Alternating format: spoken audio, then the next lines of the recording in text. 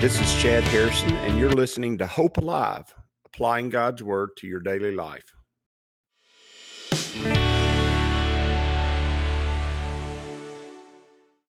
Hi, this is Chad Harrison, and I am the teaching pastor of Lake Community Church and have been serving as a pastor for 25 years. I'm also a practicing attorney.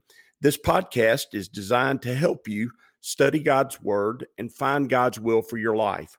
I pray in the name of Jesus right now that God would open up His Word to you and allow you to see Him and to know His will, that you might glorify Him and that you might walk in faith and power each and every day, especially today, in Jesus' name.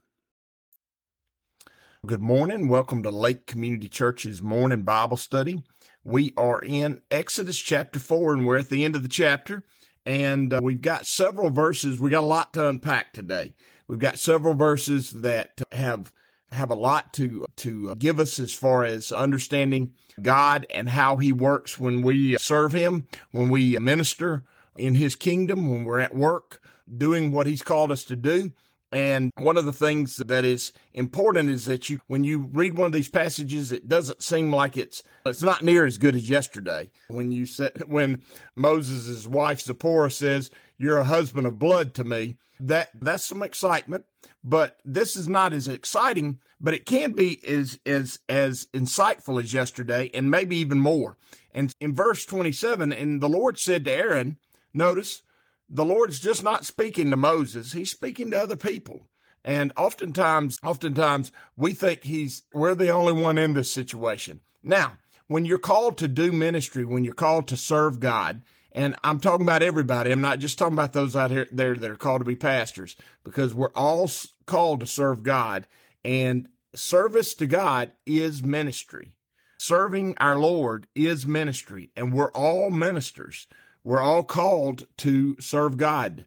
In fact, oftentimes we use the word minister to refer to clergy or the pastorate or elders in the church. That's not a correct word to use for them. We're not ministers, although we are ministers, because every one of us are ministers. We're the leadership, the pastors of the church. Everyone is a minister.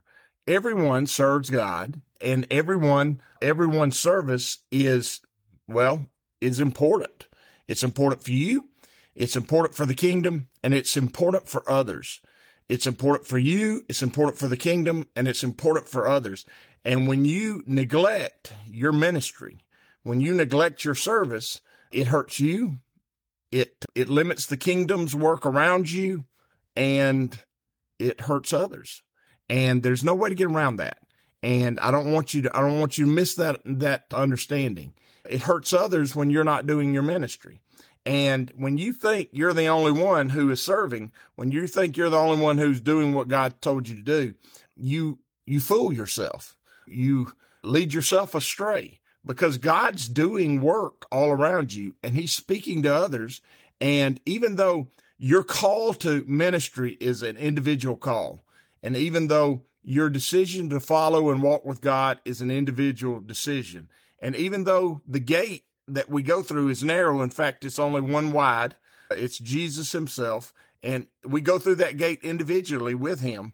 When we get to the other side serving Him, rarely do we Lone Ranger serve God.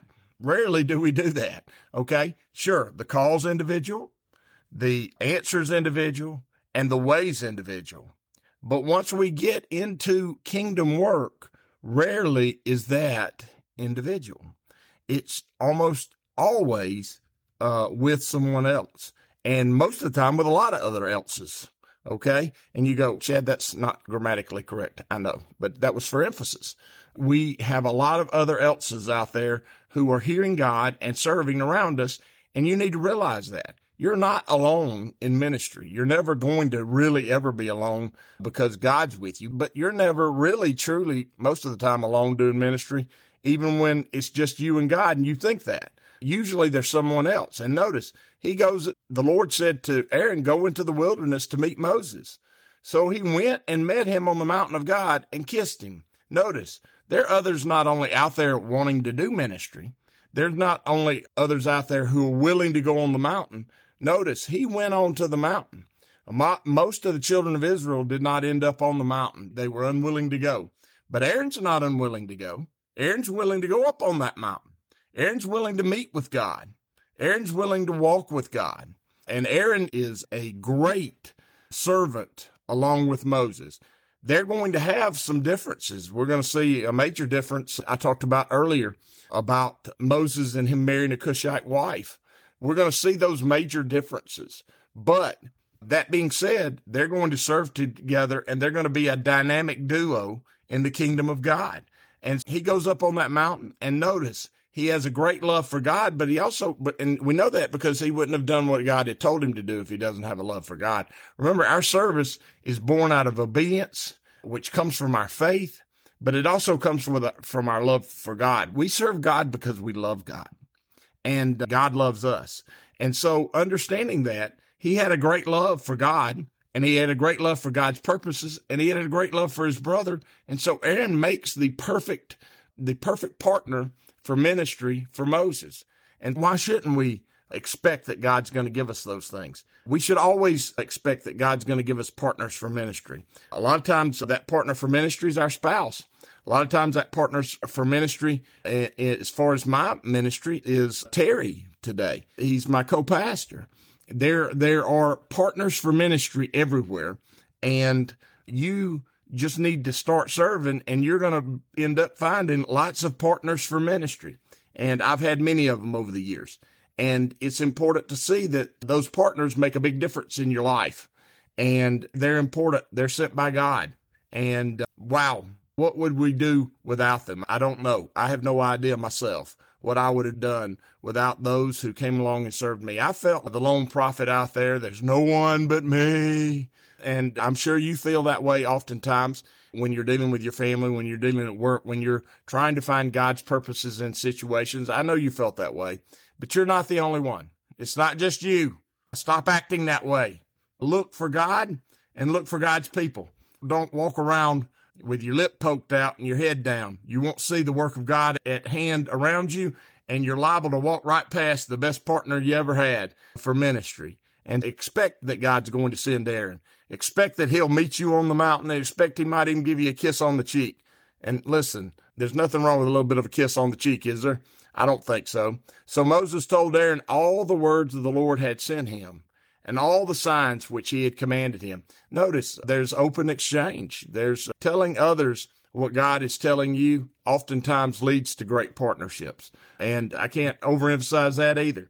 If God's leading you towards something, if God's leading you in a certain direction, you need to be telling folks, because that's how you find your partners. That's how you find your ministry partners. That's how you find the people that God has called to walk alongside you and to help you serve him. And when Aaron shows up, Moses says everything that's happened. Wow. It is good to talk, and it is good to discuss what the Lord is doing. It says, then Moses and Aaron went and gathered together all the elders of the children of Israel. They went and gathered all together, all the elders of the children of Israel. They're about the ministry now. They went back to Egypt. They're pulling in the people that they're going to lead. Notice, are they always going to be following Aaron and Moses? No, we're going to see in the very near future that they're going to get a little bit upset with them. And listen, ministry is not easy, but you need to be about doing your ministry.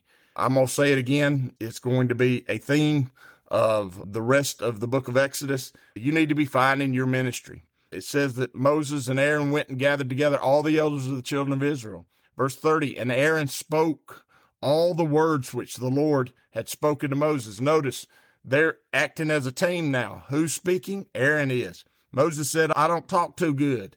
And God said, Aaron does. And he sent him.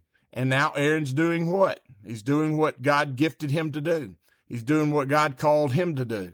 And Aaron spoke the words that God had spoken to Moses. Then he did the signs in the sight of the people. Notice, Aaron speaks the words, and then God does the signs. Those signs are obvious to the people. And let me tell you this, you can look around and signs of God at work in people's lives. And when you see God at work in someone's life, you need to recognize that and realize that maybe there's someone you're to partner with in ministry. And when that happens, praise God that he gives us those people. Praise God that he gives us those opportunities. Praise God that he opens those doors for us. And Aaron spoke to all the words of the Lord spoken to Moses. And then he did the signs inside of the people.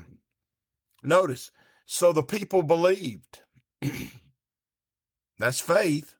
The people believed. We're going to really be hard on the people, on the children of Israel later on, because they're an unruly lot. There's no doubt about it. They're a difficult group of people to lead. I praise God that I am in a time and a season in my life where I'm not leading a group of people that's hard to lead. I'm leading a group of people who are willing to serve. That's not always going to be the case in your ministry and in your life. There are going to be years and times when that's not the case. That being said, let me say this. When that season comes and that time comes and our opportunity comes where you're with a group of people who want to serve God, serve him and serve him well, the door is open. And when God's people believe and God's people are acting, mighty and big things happen in the kingdom. When God's people believe God for big things, God works big things in their lives. And there's a wonderful synergy that develops in God's people with God's people that can't develop on your own. Okay, it's just not going to happen. Where two or more gathered, there I am also. Is God saying that if you're by yourself, I'm out? No, that's not what he's saying. What he's saying is when you two or more gathered and you come together in faith, there's a synergy that develops, and I'm there in a much more powerful, much more opportune way. You say, God can do anything. Sure he can. But God is at work developing your faith. He's wanting you to trust him. And his primary work is to build new faith in others and to build faith in you that is life-changing faith. And if he's going to do that, he's got to put you in positions where you learn to walk by faith and not by sight.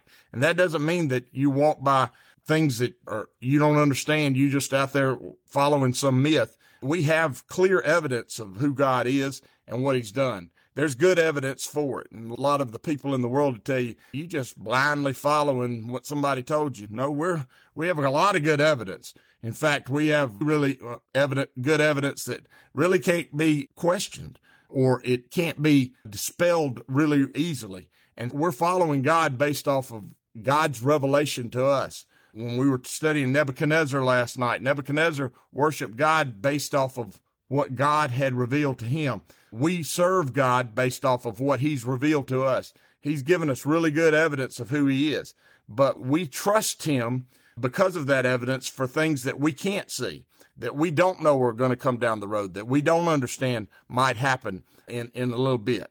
And the people believed based off of what they saw, the evidence that God had given them. Now, the true test of faith is to walk in that faith that God has given us based off of his revelation and expect him to be that continuing forward.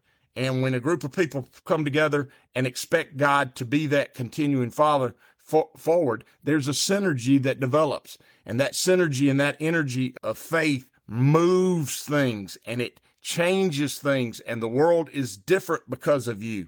And it's important that you understand that and see that. When that evidence of God is received and faith is built, and then God's people move forward in expectation of further movements of God, things that they can't see, but they have evidence of because of God's work in the past, when they move forward in those things, power is unleashed and God is glorified. And we need to be about that business.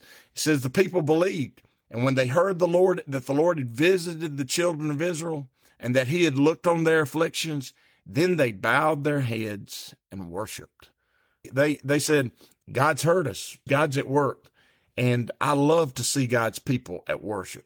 I love to see God's people seeking him out. I love to see the men that God has called doing what God has called them to do. You say, what about the women? I found that women are much more likely to walk in the power of their faith than men are. Men, for all our puffery, for all our strutting around, men are more fearful than women. And that seems so strange to say, but we are. We're more fearful, and fear is the cancer to our faith. It corrodes and destroys our faith. Men, it is good. I love to see women at the altar, but I'm going to tell you, A church that has no men at the altar has no hope for the future, because the men of God, when they're at the altar, they show us that God's moving. God's always going to be moving among his women, but when God starts really moving among his men, and there are men who are going and seeking and finding God's will for their life at the altar, when they're worshiping and believing, then you have the whole kingdom at work. And really, there's nothing that can't be done. And I praise God that's where I find myself today in ministry.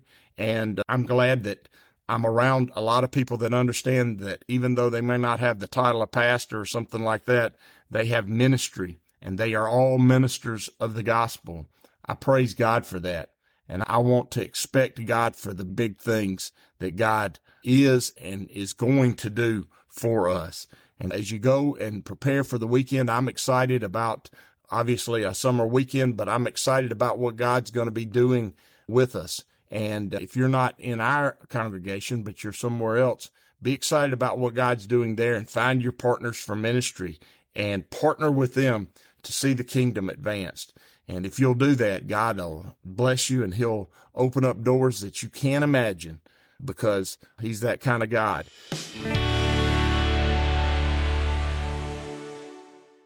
As you go today, I pray that the Lord will bless you and keep you, that he'll make his face to shine upon you, and that he will give you hope and peace today in Jesus' name.